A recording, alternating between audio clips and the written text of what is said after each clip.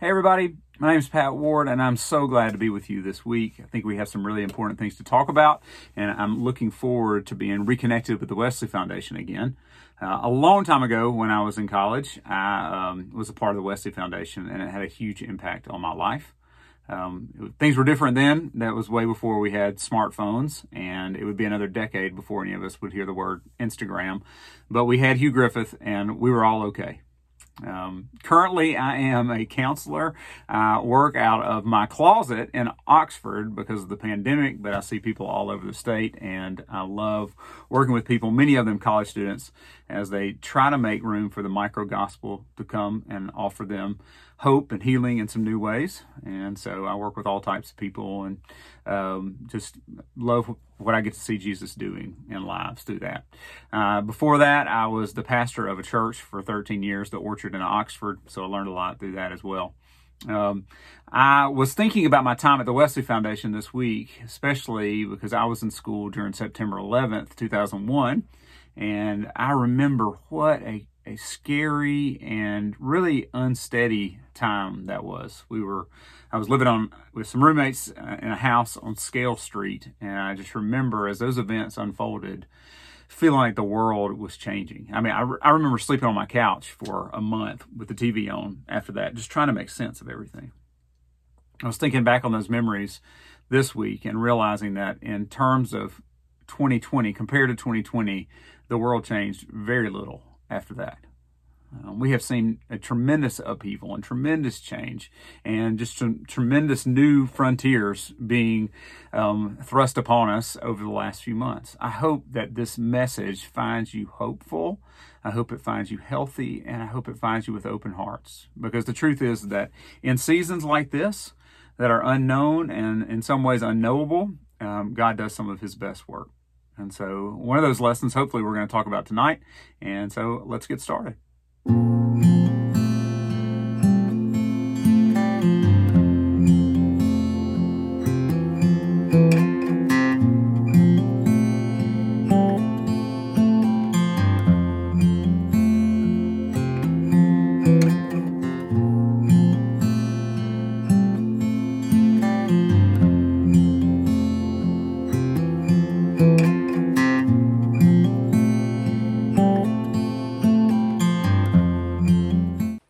I know that over the last few weeks at Wesley, you've spent a lot of time dissecting the middle part of Romans chapter 8. That section of scripture starts out with this thesis statement from Paul, which says, "With eager hope, the creation looks forward to the day when it will join God's children in glorious freedom from death and decay." It's a great promise. It's also something that's easy to pass by because sometimes when we talk about freedom, we often think about the fact that freedom is just the absence of something. But in reality, as Paul's going to explain over this section, it is actually the presence of something else. It's not just the freedom from groaning, but it's actually the presence of Jesus in the lives of these early believers. And so he is going to explain over and over again what they can expect to find in him. But one thing that I'm interested in is not just what they can expect to find, but how they can expect to find it. You know, the promise, even in this verse 21, is that they will join God's children in glorious freedom. Creation will join. It's like a scavenger hunt. It's almost like a pin drop on a map. It says, this is where glorious freedom can be found, and this is how you get here. And there is an important reason for spending some time talking about the pathway to freedom. It's because being free and living free sometimes are two different things. If you've ever heard the story of Juneteenth, you know that slaves had been freed for months before a certain group of slaves understood that they were free. They were living in rural Texas, and it wasn't until Union soldiers came through that area and gave them the news that freedom had come, that they actually got to live free, not just be free on paper. And it was told that after the caravan of Union soldiers left that first town that celebrated on Juneteenth, then groups of freed slaves followed close behind them, going to the last few small towns that had yet to be told, so they could see the reaction of other slaves, so that they could join in the party, so that they could ask them to join the caravan. And soon it was like a traveling celebration of being free, but also of feeling free as well. I also heard a story last week. Melbourne, Australia has been hit really hard with the pandemic, has been on lockdown for 111 days. And they interviewed a shopkeeper who, when he heard about the news that the lockdown had been lifted, he pulled over in his car and wept by the side of the road, because there was a difference between being free and actually being able to feel free. And that freedom felt so good. The freedom that Jesus offers feels good as well. I see it a lot in the lives of people that I work with as the sun kind of comes up over these dark nights. But freedom is not just something to understand, it's something to experience. And not only do I think that Jesus came to give us freedom, but he came to lead us into that as well. Paul believed that too.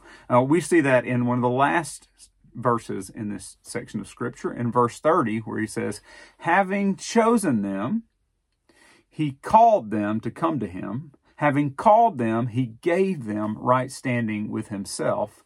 And having given them right standing, he gave them his glory. So Paul says that these were the steps from where they were. Those people that they were following, these were the steps from where they were to where Jesus had them close to him, in right standing with him, experiencing his glory. And so the pathway, as Paul lays it out, from being not free to being free, looks a little bit like this. Being chosen, called, given something, and being in right standing with him. And I think that there's some really important ways to unpack these words, but I want to throw something else out there real quick. Something that I have seen to be true. And I don't really like meta theories. I don't really like the theory of everything, but I am formulating one based on some of the work that I do and some of the ways that I see people's lives really be transformed by the gospel. It's this idea that Jesus came to bring freedom, and he came to bring freedom in ways that we can't even understand or imagine sometimes. And he wanted people to know that from the very beginning. In fact, in Jesus' first sermon he ever preached in his own hometown synagogue, he got the scrolls from Isaiah out, and he unrolled them, and he read them, he quoted them, and then he talked about how they were fulfilled in him. And this is what it says: the Spirit of the sovereign Lord is upon me, because the Lord has anointed me to proclaim good news to the poor. And then next he says, he sent me to bind up the brokenhearted, to proclaim freedom to the captives and release from darkness for the prisoners, to proclaim the year of the Lord's favor. Now, that's probably a common verse. You've probably heard it before. I've heard it 100 times in my life. And yet it was a few months ago that I really slowed down to try to understand what was being said there, so that I didn't just pass by it. And the more I looked at it, the more I looked at that highlighted part that said freedom for captives and release from darkness for prisoners. And I thought, Jesus is he being kind of redundant there? Freedom for captives, freedom for prisoners. Isn't that the same thing? But the more that I learned about it and the more that I looked at it, the more I realized those are not necessarily the same thing. There's a key difference. First, prisoners. Prisoners are people who were serving a term for something that they did. They broke a law, they didn't pay their taxes, they did something wrong, they got arrested, and they were serving a term for the things that they had done, the crimes that they had committed that were wrong. Captives, on the other hand, although very common in that day, were different. Captives were people who were doing nothing, minding their own business, trying to do life as they knew that it should be lived, and an invading army or a Roman soldier or someone came through, took them into slavery, sold them into forced labor, kept them in a prison because of the potential uprising that they may cause. They were captives. Prisoners and captives. Jesus mentions both of these groups, and he also mentions that they both will experience freedom from him. Now, I believe Jesus meant that in a literal sense. The first Christians believed that it was meant in a literal sense, but I also see over and over again how Jesus meant that in a spiritual sense too. And this is what's important for us to remember today, because I think that as we talk about groaning and all the places where we get ourselves in bondage and all the places where we get our lives kind of tied and bound up, we have to understand that most of those times come because of prisonership or captivity. They come because of the choices that we make and the consequences that naturally follow that, the mistakes that we make, the errors, the sins we commit. And sometimes those places of groaning happen in us because of things that were done to us that were beyond our control. But here's the key. Here's the key to finding a lot of freedom in your life is I believe that most of the really difficult parts of our life are a mix of both of those things. And part of the reason that a lot of people don't experience freedom is because they don't experience freedom in both of those areas. And so it's really hard to let go of some of the really big struggles that we have in our life. Here's an example. Take, for instance, I talk to a lot of college students now that are really struggling with procrastination. I mean, it's really easy when your life is kind of lived through a two-dimensional screen to procrastinate. And in some ways, and I don't want to be over dramatic, but in some ways, college students are kind of captive right now. We can't help the fact that a lot of Zoom classes are on Zoom, and can't help the fact that this pandemic has a lot of officials worried about people being in the same place, or when they are out, they have to wear masks. Like, there's a lot of things that feel like captivity. In fact, Zoom itself even looks like a prison if you've ever thought about it. Everybody's kind of in their own little cell. But there is some captivity to it. However, at the same time, when I talk to college students about procrastinating, I often learn things like they are binge watching Bob Ross artistic episodes, or they've decided they're going to best their Fortnite score until 3 a.m. in the morning, or they're doing other things to waste time. There's captivity in their struggle with procrastination, and there's also prisonership there. That YouTube thing that says, play next in 3 seconds, often is too much for them to withstand. And so they're going back in and wasting a lot of time there. So there's a mix of both of those things there. Now, that's a relevant example, but it's kind of a silly example. Another example sometimes is that there are times when people grow up in abusive or difficult home situations. And even though they were in captivity, they did nothing to deserve that. There have been wounds and scars that have lingered from that. And sometimes they take those wounds and those scars and they bring them into their relationships. They create unhealthy bonds with other people. They get attached to other people who are unhealthy. Sometimes that they struggle with relational coping skills because of those wounds. But oftentimes there are choices that are made that are made by them out of those places of woundedness. And so in order to really bring freedom into those situations and into those lives, we have to deal with the captivity and the wounds from that. And we also have to deal with Jesus' work in the choices that were made and the sins that were committed and the mistakes that were made out of those places of woundedness. You see how there's two different things there?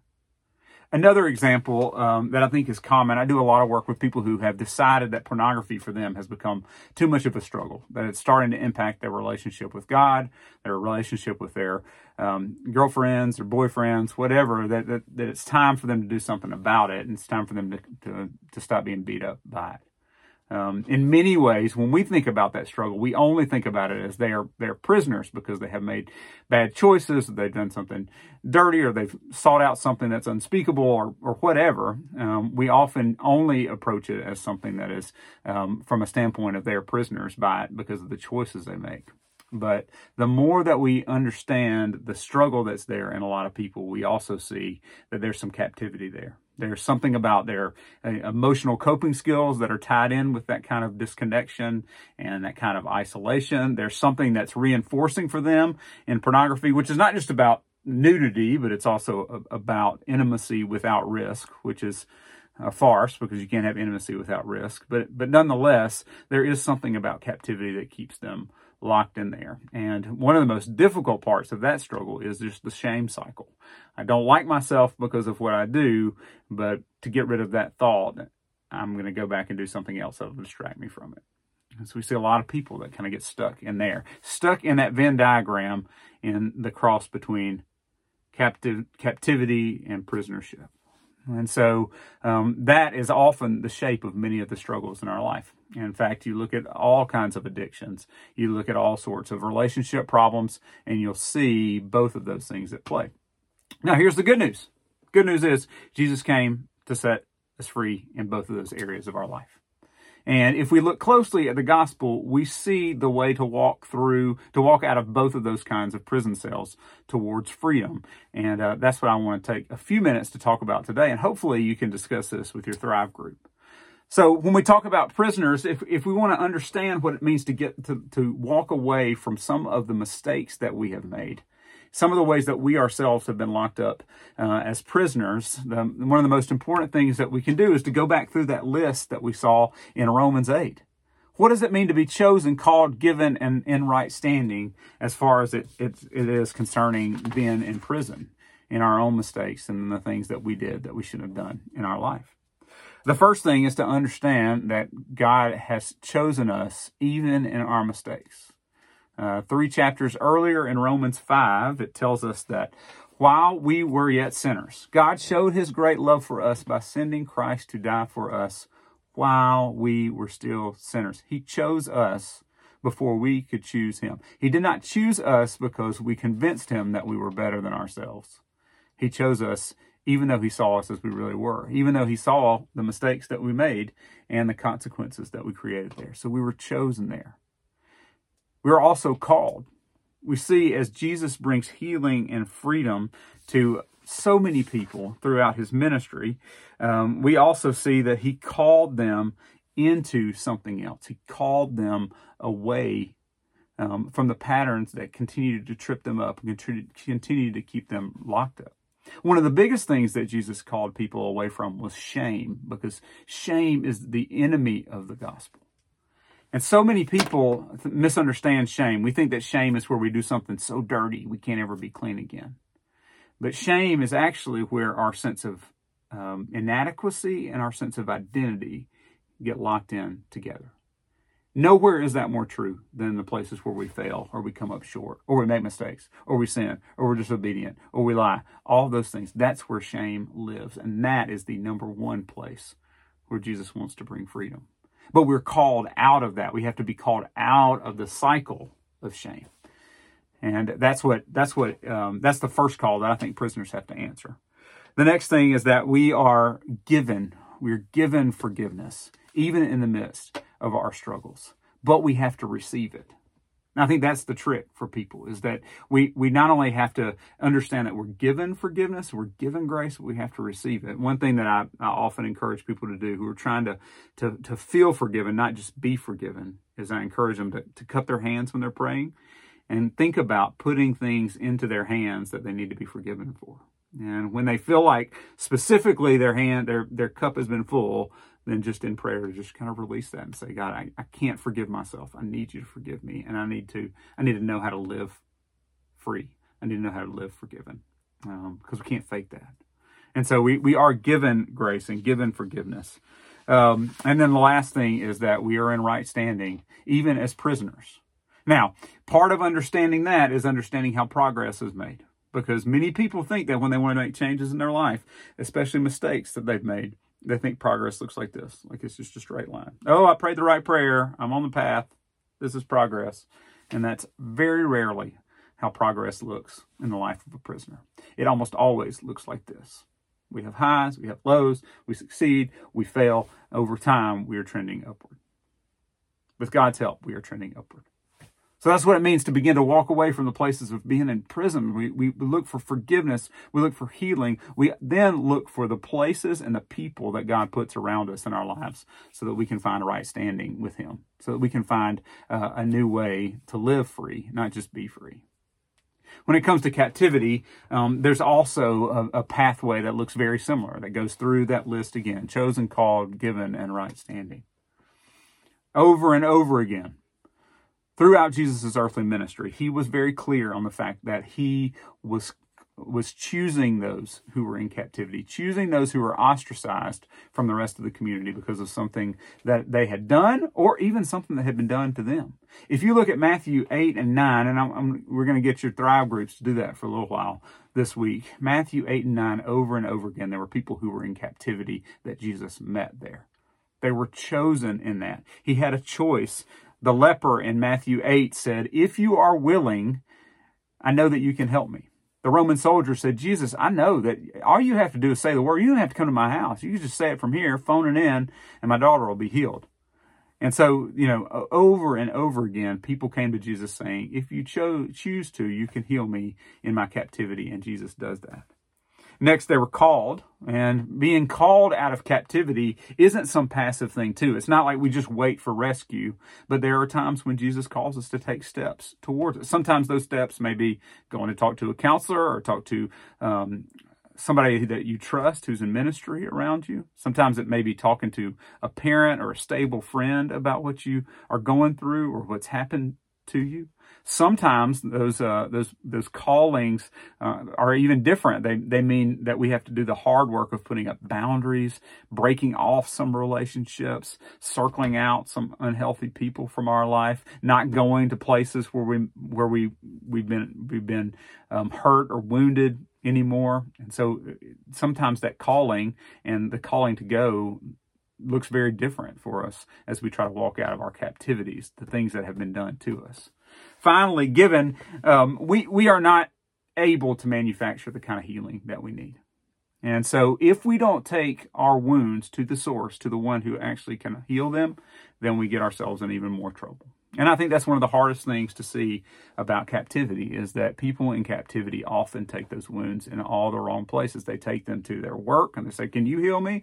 And work just kind of takes all their time and crushes them. They take it to their social network and they say, "Man, maybe if it's not quality, maybe just the quantity of people I'm around can bring healing to me." Some people take their wounds to busyness, or they take their wounds to substances, or they take their wounds into just newness, new relationships, new choices, new things, one after another. But if we don't take healing to the source and spend some time accepting what's been given to us, then it's very hard to find the kind of healing that we need. And so in your captivities, wherever you're thinking about, I mean, that Jesus wants to offer that kind of healing there as well, and in the way that only he can. And so again, another one of those prayers is holding in your hand the things that are wounded, the things that you can't carry on your own, putting them in there in prayer, and then when it's time to release them to him, being willing to open them up and say, "These are the things that I would just make more of a mess of. Can you bring healing? And then can you show me the pathway to healing?" And finally, there is right standing when it comes to healing as well. That right standing often looks like an awareness that says, "I am not fully healed yet, but I want to be more healed today than I was yesterday. I want to step closer to it today than I did yesterday. I want to step closer to healthy thoughts than yesterday, healthy friendships than yesterday, healthy, just normal healthy patterns, eating, sleeping, exercising, the things that God wired us to help lift a lot of our captivities internally. I'm going to step towards those things today. And even though there still may be some things that are still broken in me, I want to know that I'm on the pathway to healing." And so those are both two things, captivity and prisonership, that come together often to create the kind of struggles and the kind of groaning that we have in our life. I want to share that with you here at the end of Romans 8 during my time, because I think that if we can untangle those, we can deal with them both individually, and we can find the real deep healing that Jesus offers us. There is no better picture of that in the scripture than in John 4. When Jesus meets the woman at the well, remember? I mean, this was a woman who had a bad reputation. She was at the well in the middle of the day because she was a prisoner. She was a prisoner to the choices that she had made. Jesus even mentioned that to her. "You have had 5 husbands, and the man you live with now is not even your husband. You're a prisoner." But also, Jesus points out, you're a captive too. You're a captive to this baloney that Jews and Samaritans have been wrestling with for all these generations. All this pettiness, all this racism, all this ugliness, you have been caught up in it, and your view of the Messiah, your view of God, is challenged by it. We see a few verses later, after her interaction with Jesus, that woman's life was changed, her testimony was changed, and her community was changed. It says in John 4:39, it says, "Many of the Samaritans from that town believed in him because of the woman's testimony." Listen to what she said. "He told me everything I ever did. He told me the places I was in prison. He told me the places I was in captivity, and he met me there." And freedom overflowed there. Glorious freedom, as Paul says, overflowed there. My hope is that that's the same for you as well. There are some things that we talked about today over the last few minutes that I think are probably easy to share with your Thrive group as you discuss. And I hope that you do. I'm going to give you some questions in just a minute to that end. There are other things that may take a little bit more introspection and a little bit more time before they're ready to share. And I hope that if that's the case, if there are things that are in your mind, that you jot them down in the margins, in the sidelines, and that you spend some time praying about those. Use that cupped hand prayer to pray for those things. And I'm just so thankful for the time to be able to share this, and hope that you not just experience Jesus as a Savior, but also as the one who gives glorious freedom.